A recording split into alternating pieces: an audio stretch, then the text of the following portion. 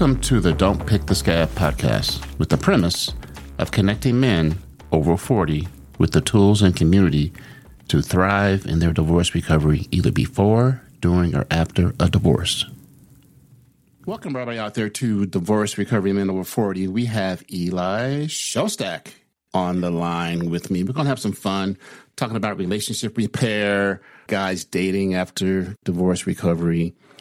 Maybe when do you know you're ready for dating, and how do you do it, and what's the best ways, and do's and don'ts, and all that good stuff. So I have a couple questions for Eli, but he's going to introduce himself and tell us what he does and where he's been and why he likes Rick James. But that's okay. But go ahead. Well, it's funny that you mentioned that, David, because you and I have been really close since we communicated last week.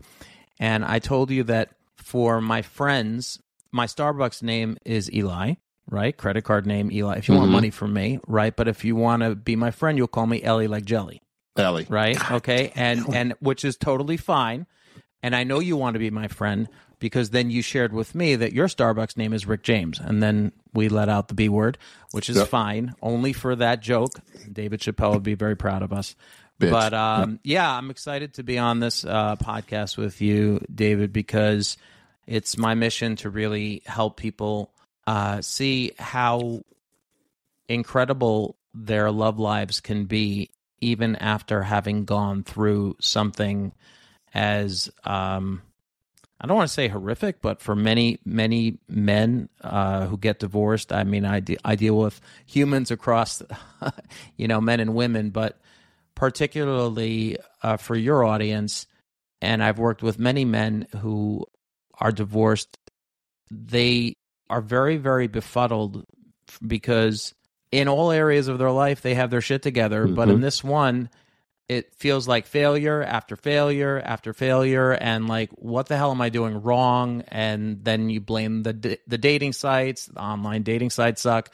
And then, it's very, so, real briefly, you wanted me to share with you why I do what I do, who the heck I am. But I have a degree in social work, and I was a clinical social worker for many years. I started going bald. For those of you who will see this video or listen to this podcast, just imagine a little short bald dude. But at 19, started going bald, and I was with my then girlfriend, and I got made fun of by somebody else for being bald. And I was like devastated. I wanted to crawl under a rock. I thought I was gonna die. It was that like embarrassing. So I did everything I could to fix the problem, except for loving myself and accepting myself. That was very foreign to me.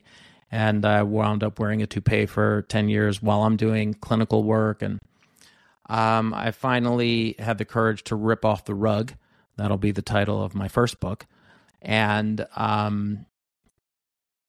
I decided to switch my clinical practice to coaching, and specifically relationship coaching, where I had been in the single world for many years, and I know what that's like, having gone through very, very terrible breakups and feeling that no one's out there for me, feeling lonely, and you and I talked about this, having an identity that I'm with somebody, I'm no longer single, I'm part of a unit, and then breaking up and then feeling lost.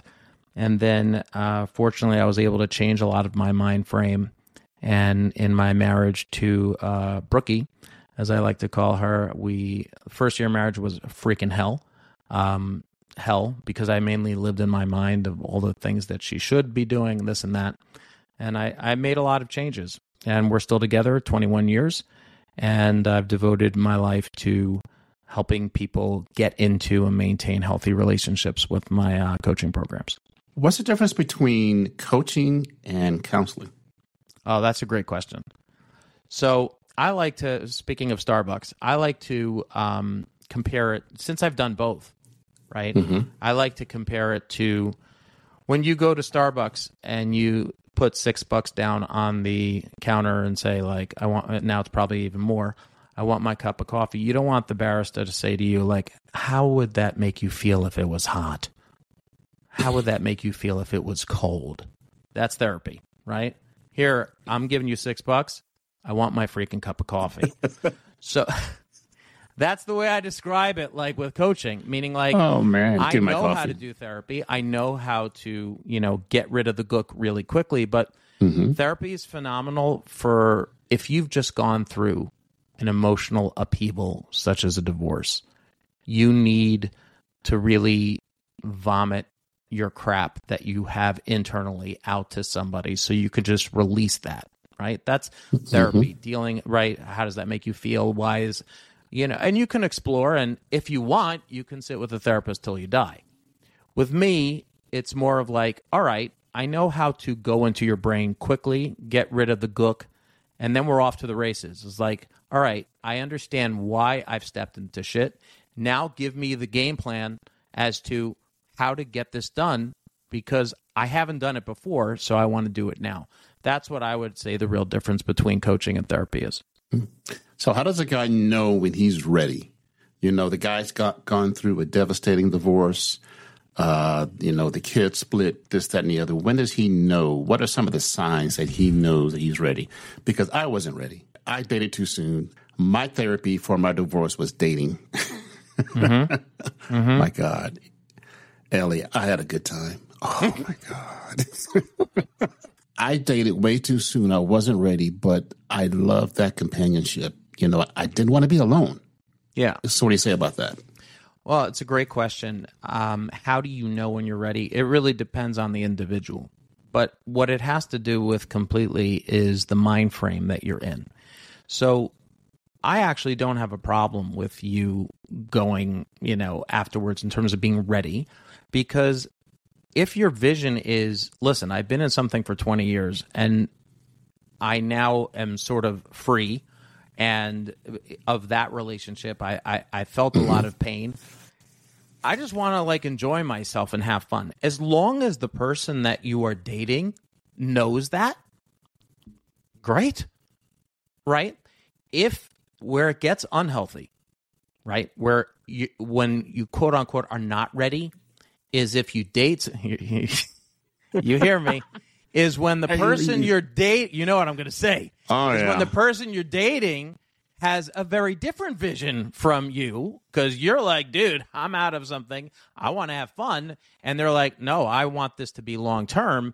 And that's when you know it's not that you're not ready, but you must communicate what your vision is. And that already makes you healthy. Way healthier to be able to say, I'm not ready for that, but I'm ready for this. But what happens if you don't communicate and things get construed and gray and you have to break up after 2.5 years because you think you're going to marry her? Okay, on to another question. I can answer it. Up to you, my friend. Go ahead. All right. Give it to me. I'll give it to you straight. That's the sign of insecurity when you can't feel comfortable enough to state how you feel and deal with the, I don't want to say consequences, but the aftermath. A confident person is able to say, listen, this is where I'm at. This is what I want. And I always looked at the breakups. When I had breakups, I would always look at the breakups with somebody. When I would break up with them and they would go mental on me, and they were, oh, can you do something? I'm like, good move, Ellie. You did good. Right? It was the one who would go, all right, listen, that's how you feel. I would like to this continue. I'm very sad, but I'd be like, I'm making a freaking mistake. This is bad because she's healthier than me. So that's really what it all boils down to is, okay. Yeah. So what? And we probably talked about this already. What is healthy dating? Great. Awesome question. Healthy dating is where what we just stated comes into place. I know what it is that I want out of a relationship, and I'm able to communicate that with the person who I'm dating with. And that takes a lot of groundwork of confidence and self-love to be able to do it but that's healthy dating. Unhealthy dating is, I'm not sure what I want, but I do know that physically I want to be with someone and emotionally it just feels good. They're not sure what they want. And then, as you said, it leads to confusing communications, breakups, yes. and hardship that doesn't really have to happen. So what part does chemistry and attraction play in healthy dating? Here's where, again, I like to differ from, and you and I have talked out offline about like the concept of soulmates and twin flames and all this stuff. I love this, man. I love this. Go ahead. I find I like to be extremely simplistic on chemistry and physical connection as well as emotional connection, right? So there are three parts to the human being. Okay, you got the mind, you got the body, and then you got what I call is the essence of the person. And it doesn't matter what background you come from, religious, non-religious, whatever religion you do believe in, don't believe, it doesn't really matter. But we all know that there's something inside, right, that's making this thing go. Okay? Mm-hmm. When we look at the world out there, such as the soulmate or the love at the first sight, or like, oh my God, I gotta have her. If you're talking like that, it's complete lust. It's coming from the lower part of your body, which is totally fine, totally cool. So we all have a physical need, right? The body has needs. They go up and down through life. As we get older, sometimes the libido can go, right? That's normal. And sometimes when you're in a relationship, right? Some is higher, less, right? But what gets, right? And then you have the mind connection. Now, the mind connection is the values, the principles, the conversation, the chemistry, the we connecting, right? And so you have that wonderful back and forth. So there are times that when, and I like to give things numbers just because it's easier for a person's mind. It depends on what aspect of the relationship you're in. So I like to say that there are three phases to dating. All right, so let's talk to your audience where they've come out of a divorce. If they're massively in pain still over what took place, then as we said, that doesn't mean that you can't date. As long as you're comfortable stating what it is that you're going through and what it is that you want, totally fine. So you got the three phases. You got prospecting. I want to see what's out there, right? Right? You got the dating phase, and then you got the growth phase, right? Where you're already like past it. So let's talk chemistry, attraction. When you get on the date, you see the picture. Are we in the prospecting phase? We're in the prospecting phase. So there's online, which is usually how you see the person. Very hard to tell if the picture's real, legitimate, if this is real. Because some people, I never had that problem because what you see is what you get with me, which is, pretty barf level. When the person sees me. When you get on that date is when you can really tell, is this someone that I feel a 1 to 5 with physically. A 1 to 5 is, oh my God, there is nothing here. Nothing is I see the person and it's not doing. Now, again, beauty is in the eye of the beholder. What doesn't work for me, a 1 to 5, can work for somebody else. They'll be like, oh my gosh, this is a freaking 10. But I'm talking about you personally.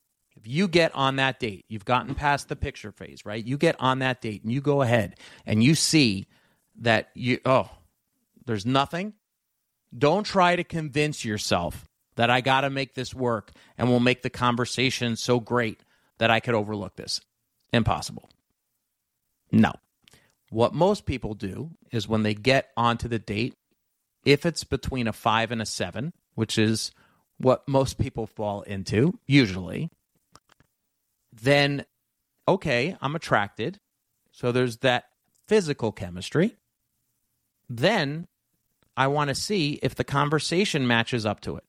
The conversation and the connection can be a 1 to 5. So if I'm on the date and I'm physically attracted, okay, I remember, this is a great story. You'll love this. Okay.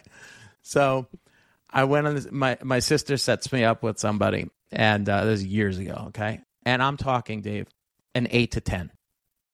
Like hubba hubba. Like you're like, yep. Are you serious? This is me. Are you this is me. This is for me? Like, oh my God. And so we have the 8 to 10 level. This is where you have to be careful. You really have to be careful on the 8 to 10 level. And I think that she was from Belgium or something like that. And she says to me, I just want you to know, I ate Americans. I hate? I said, I didn't realize that we just had dinner. What do you mean you ate Americans? No, I ate the Americans. I said, are you saying hate? Because I don't know if you know, but I'm from America. I'm American. So that did not work at all. It was one date. But she was fine. She was fine. Oh my God. But yep, there you go.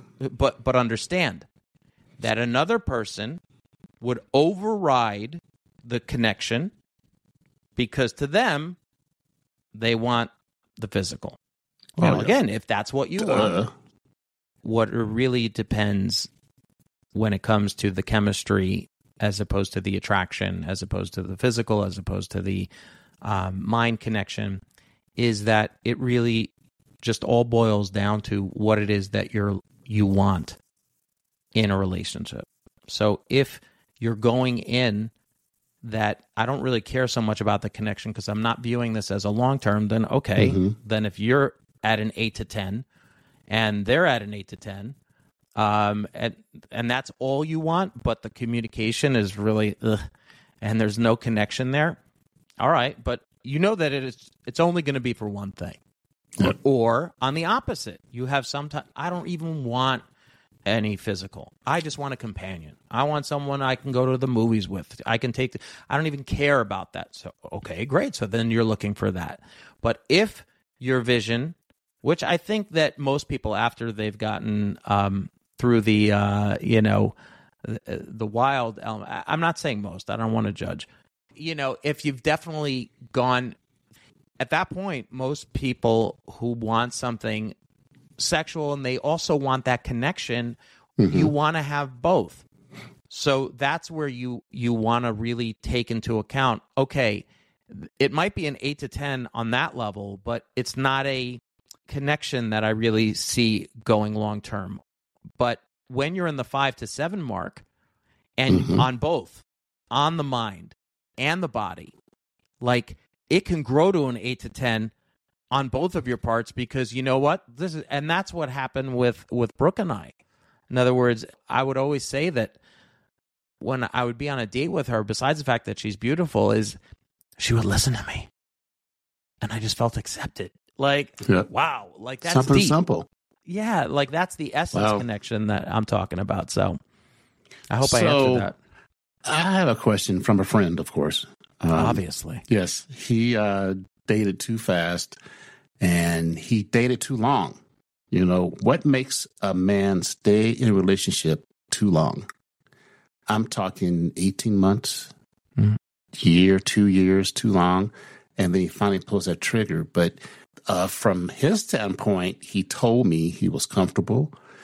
The food was great. The sex was great. But he knew it wasn't long term. What makes a man stay in it? The reason why is simple. The mind has one job, David, and that's protect you from pain. So it looks for every which way to avoid pain and seek pleasure. So the mind makes a conclusion in that situation. Me, at this point, having been in this for longer than 5-6 months, this conversation is going to be so painful to her and to me, because I'm not going to have the sex, I'm not going to have the food anymore. So even though I know that it won't work out, you know what? I'm going to put it off another day. Yeah. I'm going to put it another day, and another day, and another day, month, and another another day. year. And by the way, in working with thousands of people, I had this one woman where I'll ask the question, when did you know in your heart of hearts, your gut, and she told me that she got out of a 35-year marriage. When did you know in your heart of hearts that this was not going to work? She goes, the night of the wedding. What we don't realize is that every moment that we put off that decision of not saying how we really feel, our mind thinks, okay, this is definitely better. I'll sit on the chair. I'll have the sex and I'll watch the movie, or I'll have the good food. And, even though I know that there's so many things that I just don't want with this person, it actually takes away from your true self, of loving your true self, because interesting. Yeah. It really, and that's really all that I do is teach people that the more that you actually do and say what you really want to do, the healthier you are. So I preach self-love, and it sounds like that's the nucleus of your program, that you have to love yourself first, and everything else comes afterwards, because I tell people that, when the plane's going down, you got to put your mask on first. You don't, you put your kids on first, you're screwed, because you're going to pass out and die. No question. And I'll tell you that you asked me a great question, which is love of self being the nucleus of what I do.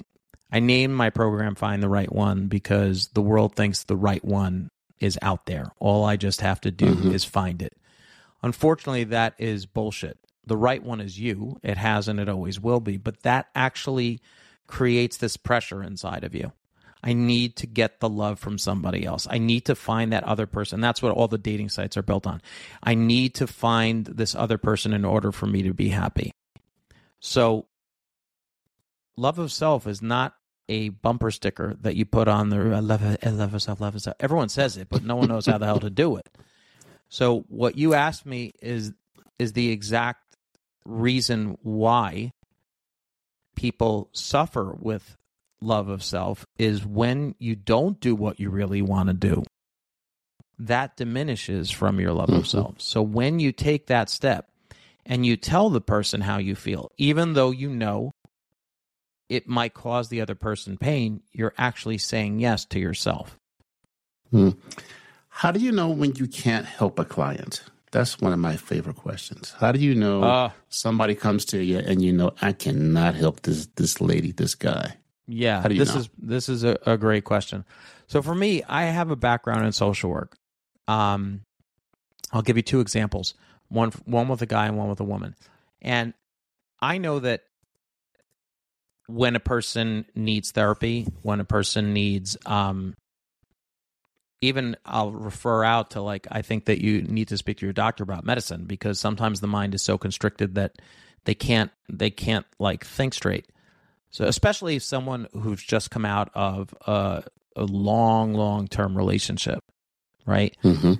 So you and I have talked about this, that if you've come out of a long-term relationship and you identify as, I'm a divorced person, I'm a nothing, I used to be something, but now I'm a nothing, then your mind might be taking you to a very, very negative place where what it is that I have to do cannot help you. So I got on with someone who was like this one woman, really, really nice lady, and she had watched a lot of my videos, and I want to work with you, I want to work with you. And she's bawling. And I said, listen, right now it would be a disservice if I would offer you I'll pay you whatever you want. I said it would be a disservice if I gave you my program, because you're looking to my program as saving you from this pain. And it won't. Now, if you get your, I don't want to say head screwed on straight, but if you do go to a therapist and you do get the proper medicine or whatever it is that you do, and then come back to me, then your mind will be more clear for me to, So you have to be ready, basically. Yeah, you have to be ready. So that's on one end of the spectrum in terms of the fear was so overwhelming. But I think I mentioned this to you. You love the story. So I had this one divorced dude, very wealthy guy, entrepreneur who retired early. I think he was on his yacht when he called me. All right. So I said to him, what do you feel is preventing you from getting a healthy relationship on your own? Two things. The women around me are too fussy, and I'm too short. I said, okay, well, I have some good news and bad news for you. He's like, yeah. I go, the good news is I know what you can do. You're a smart guy, right? If the women around you are too fussy, then you look elsewhere, right? And the bad news is that as far as I know, I don't stretch people. So I can't make you taller. I had to say this with a freaking straight face.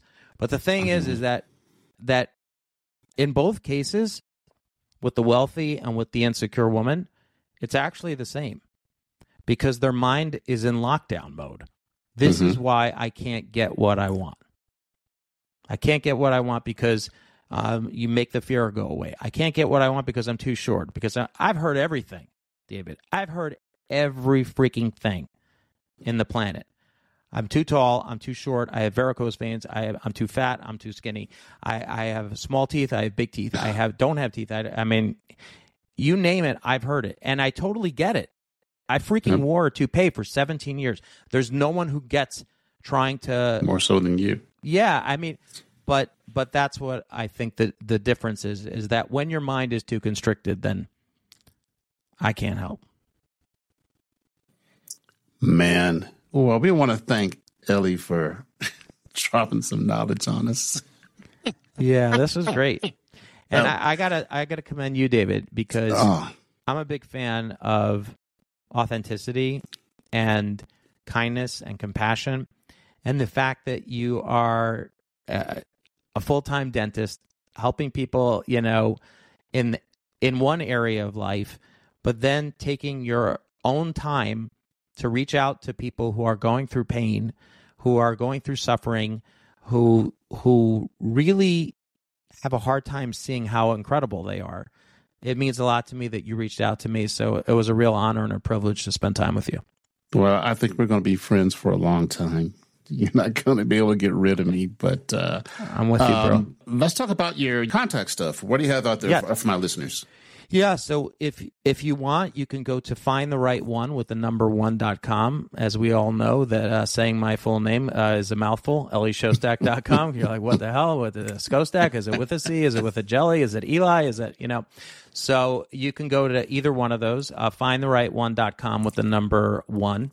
And you can sign up for a free workshop, which I offer, and it really walks you through some of the greatest insights that has taken me about 30 years of work to put and condense into a good 20-minute workshop for you. And your listeners can learn more about me there, or just go to Ellie Schostak, ELISCHOSTAK.com. And we'll have all those contact information at the bottom of the show notes. And any parting words, big words, besides love yourself? Yeah. My parting word is, you don't have to take life as seriously as your mind makes it out to be. There is a lot of joy inside of you that if you uncover, it's like endless, and it's just a real pleasure to be alive. Look for the good. All right, Ellie, that was interesting. But thanks for hanging with me.